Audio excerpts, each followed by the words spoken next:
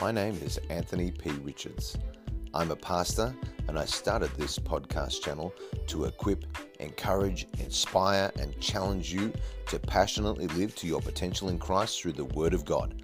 For more information, you can go to my YouTube channel, Anthony P. Richards. Welcome to another day as we continue our journey through the Gospel of Matthew.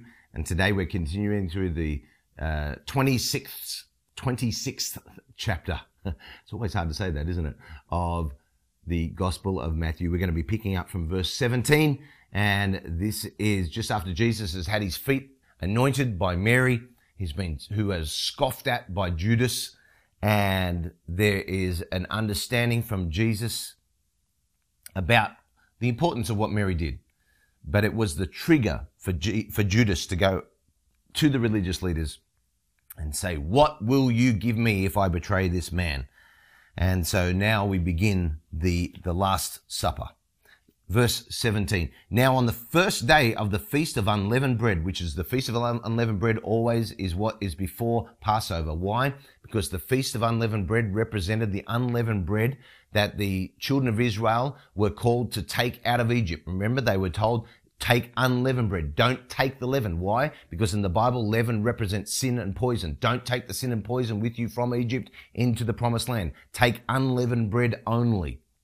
And then that was followed by the Passover. That was where they painted the blood of the lamb on their doorposts, and the spirit of death passed over, and then they were able to exit Egypt. And so that's what the representation, Feast of the Unleavened Bread, then the Passover, the Feast of the Passover. This is the first day of the Feast of the Unleavened Bread, just to give you the context.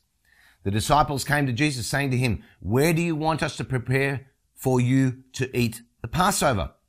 And he said, "Go into the city to a certain man and say to him, 'The teacher says, my time is at hand. I will keep the Passover at your house with my disciples.'"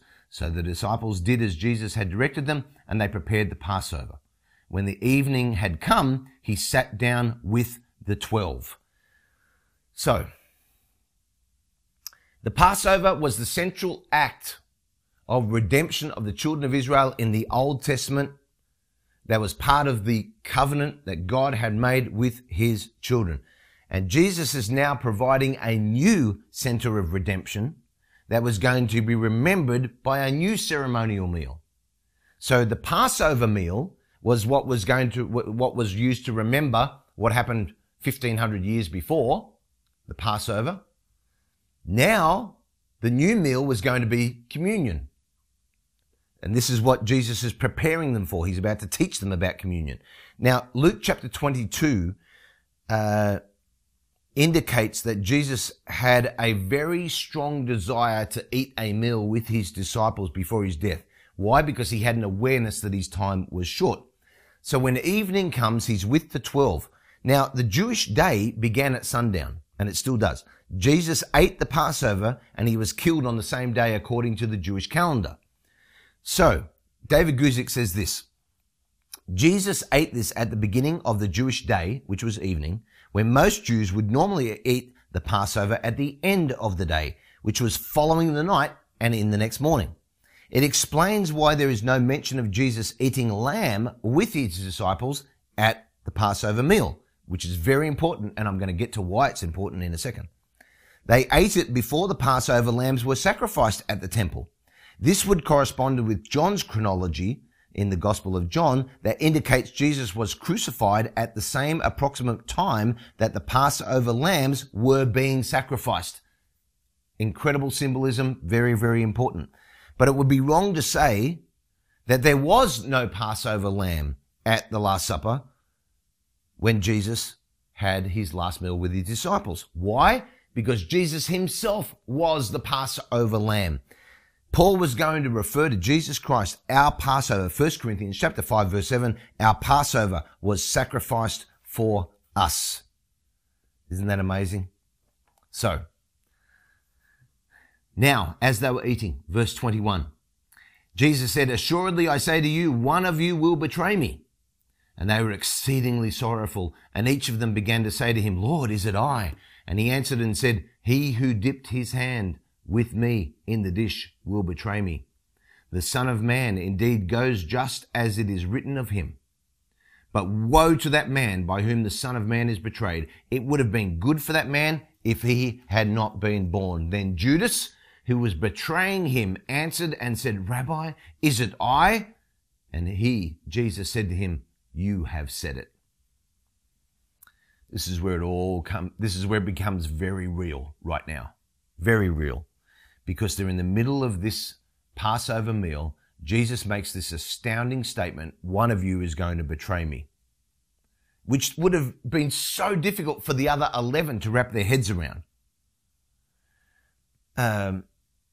It's the impact of that statement would have been enormous. It would have been shocking to them. And it would have been terrible for them to even think that one of them was going to betray him. Spurgeon said this was the most unpleasant thought to bring to a feast. Yet it was most appropriate to the Passover, for God's commandment to Moses concerning the final or the first Passover lamb was, with bitter herbs they shall eat it. So then Jesus says, he who dips his bread with me in the dish. Now, I don't believe Jesus was saying that because there was only one disciple that was going to dip their bread. I think they were all going to dip their bread. And he was just saying it. One of you is going to betray me. And I'm identifying that person as a friend because only a friend would dip their food in the same bowl that I'm eating from. Somebody who sits at the same table with me. And this is an idea which is a fulfillment of Psalm 41. Again, when you look at what was prophesied in the Old Testament about Jesus, and everything that was prophesied is exactly how it played out. Psalm 41, even my own familiar friend in whom I trusted, who ate my bread, has lifted up his heel against me. This is what was prophesied, and this is exactly how it played out. And Judas says the most, it's almost ridiculous what Judas says. He says, Lord, is it I? It was actually very noble for the other 11 disciples because they were all saying, well, is it me? Is it me? Is it me? It was noble for them to ask it, but for Judas to ask it, that was the most hypocritical question ever asked of Jesus. And for him to know that he's already arranged for Jesus' betrayal was just incredible. And Jesus says, you have said it. Jesus didn't say this to actually condemn Judas, but to call him to repentance. I believe that was his opportunity to come to repentance. And it's fair to assume that Jesus, whatever he said to Judas, he said it the same way he spoke to every other person, which was with love and compassion. No matter what Jesus did, he was always motivated by compassion. So, let's move on. Read from verse 26. As they were eating, Jesus took bread, blessed and broke it, gave it to the disciples and said, take, eat, this is my body. Then he took the cup, gave thanks, gave it to them, saying, drink from it, all of you, for this is my blood of the new covenant, which is shed for many for the remission of sins. But I say to you, I will not drink of this fruit of the vine from now on until that day when I drink it new with you in my Father's kingdom. Sometime during this dinner, this Last Supper, Jesus washes the feet of the disciple. We read about that in John chapter 13. And then after the washing of the feet, Judas leaves, John 13. Then after Judas has left is when Jesus gives this speech, if you like, with his disciples, and then he prays to God the Father as described in John chapter 13. Now, Jesus takes the bread, he blessed it, and he broke it. When the bread was lifted up at the Passover, the head of meal, this is what had happened for hundreds of years, over 1,000 years.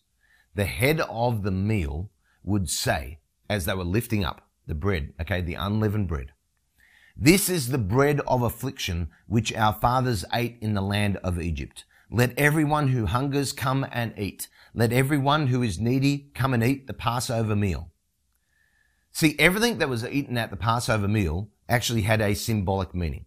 The bitter herbs record the bitterness of slavery. The lamb was freshly sacrificed for that particular household. The salt water remembered the tears that were shed under Egypt's oppression of the children of Israel.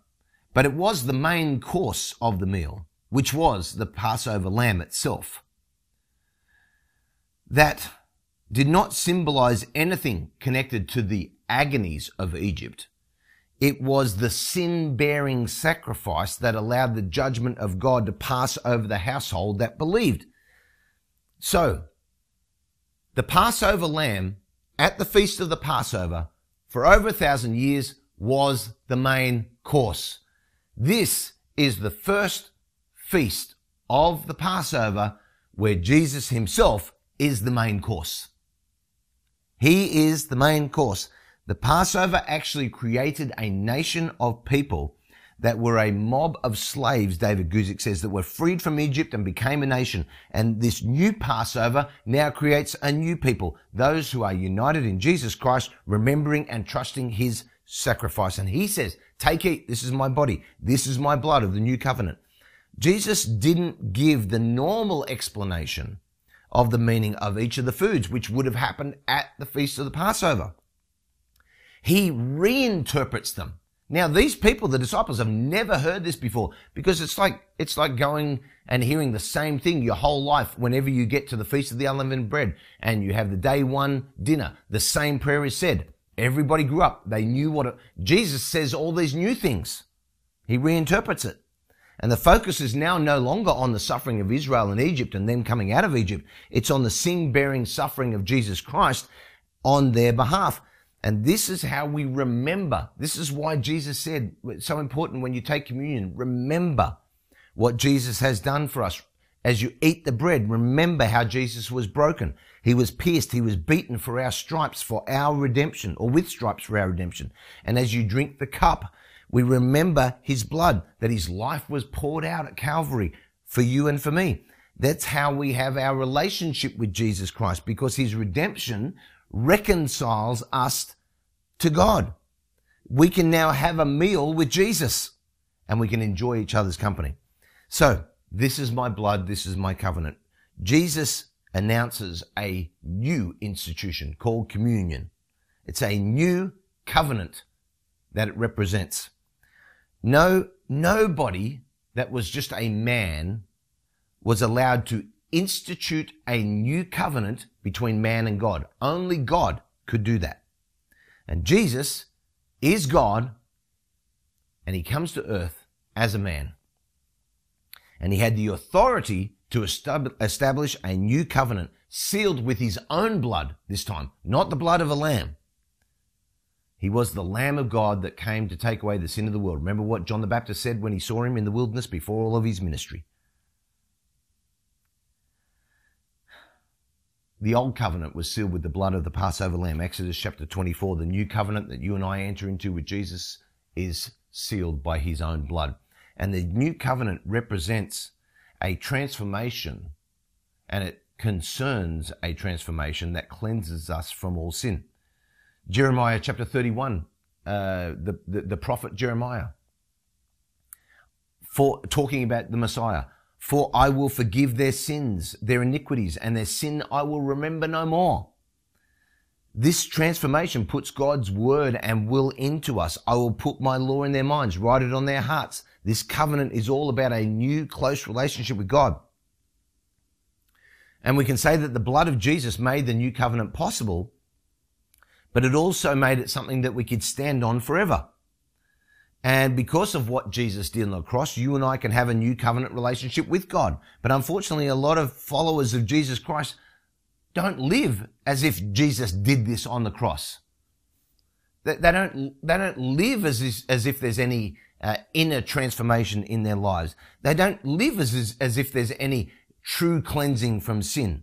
They don't live as if the word of God is actually in their hearts. They don't live as if they have a new relationship with God.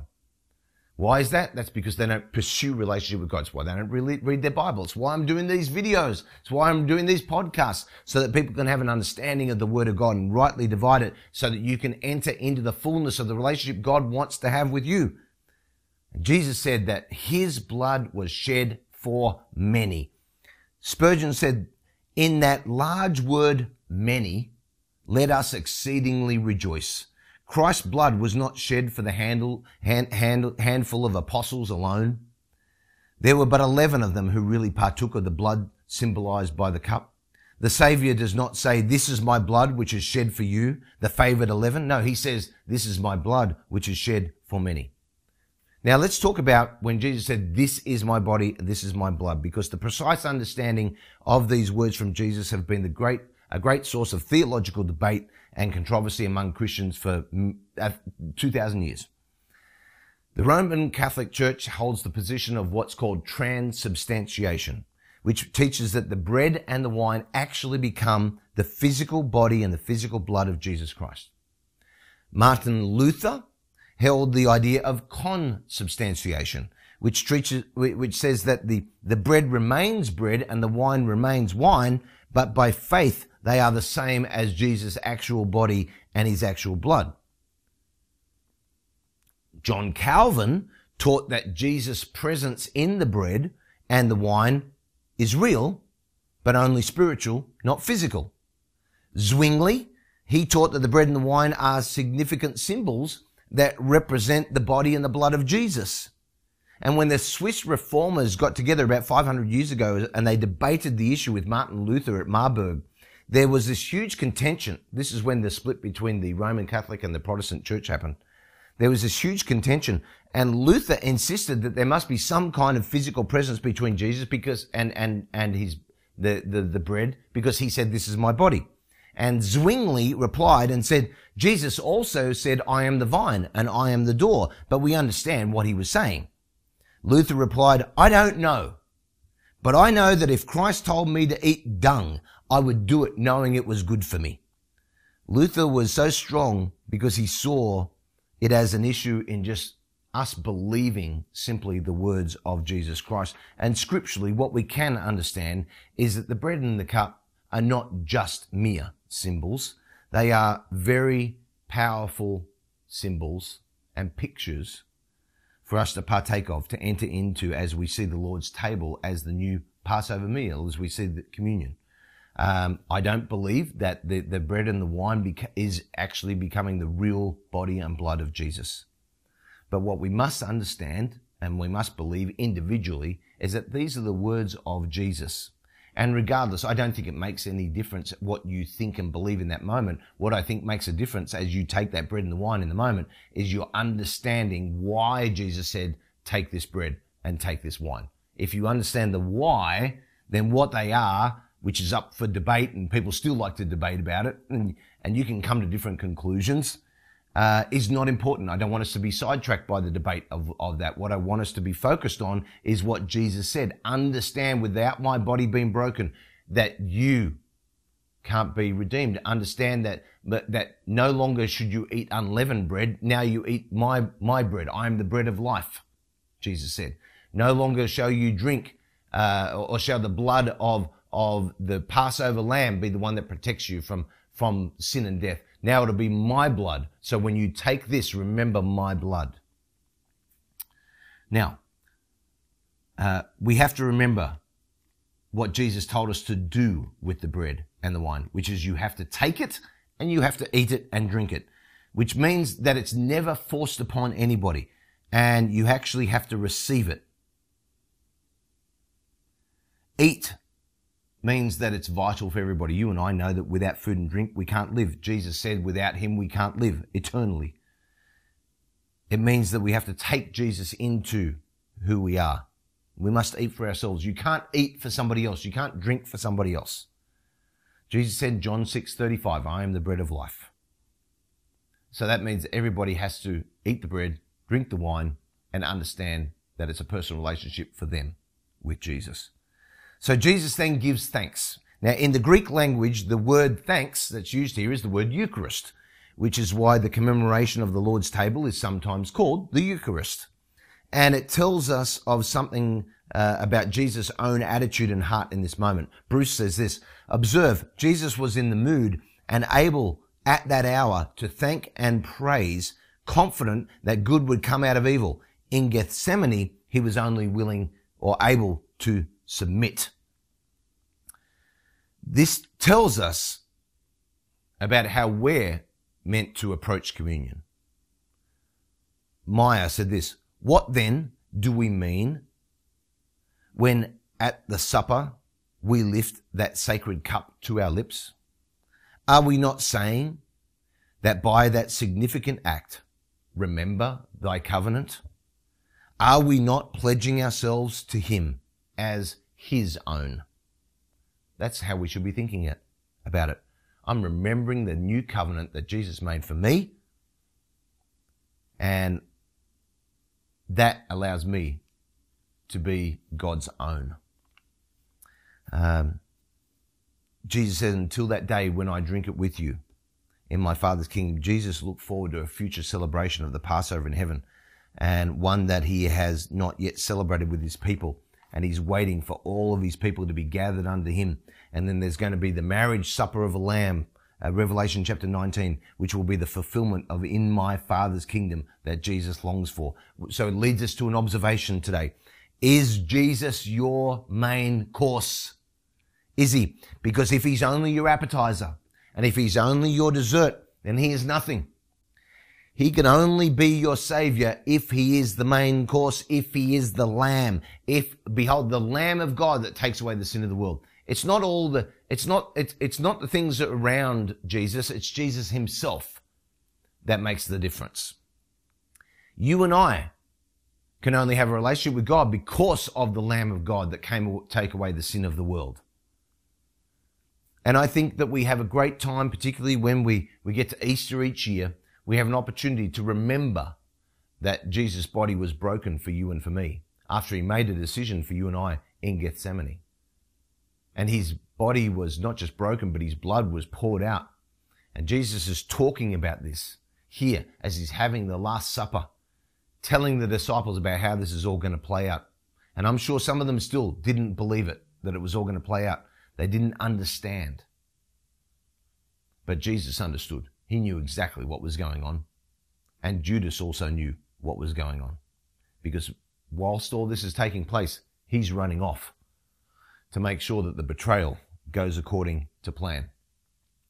So, observation, as I mentioned, Jesus, the main course. Stop making him an appetizer and dessert. Okay? How about you make him the main course? There you go. That's my observation for you and for me today. Heavenly Father, thank you for your word. Thank you for Jesus, your determination, your utmost determination to fulfill the will of your Father. In Jesus' name, amen. Thank you so much for listening. For more content, please don't forget to check out my YouTube channel, Anthony P. Richards. Have a great day.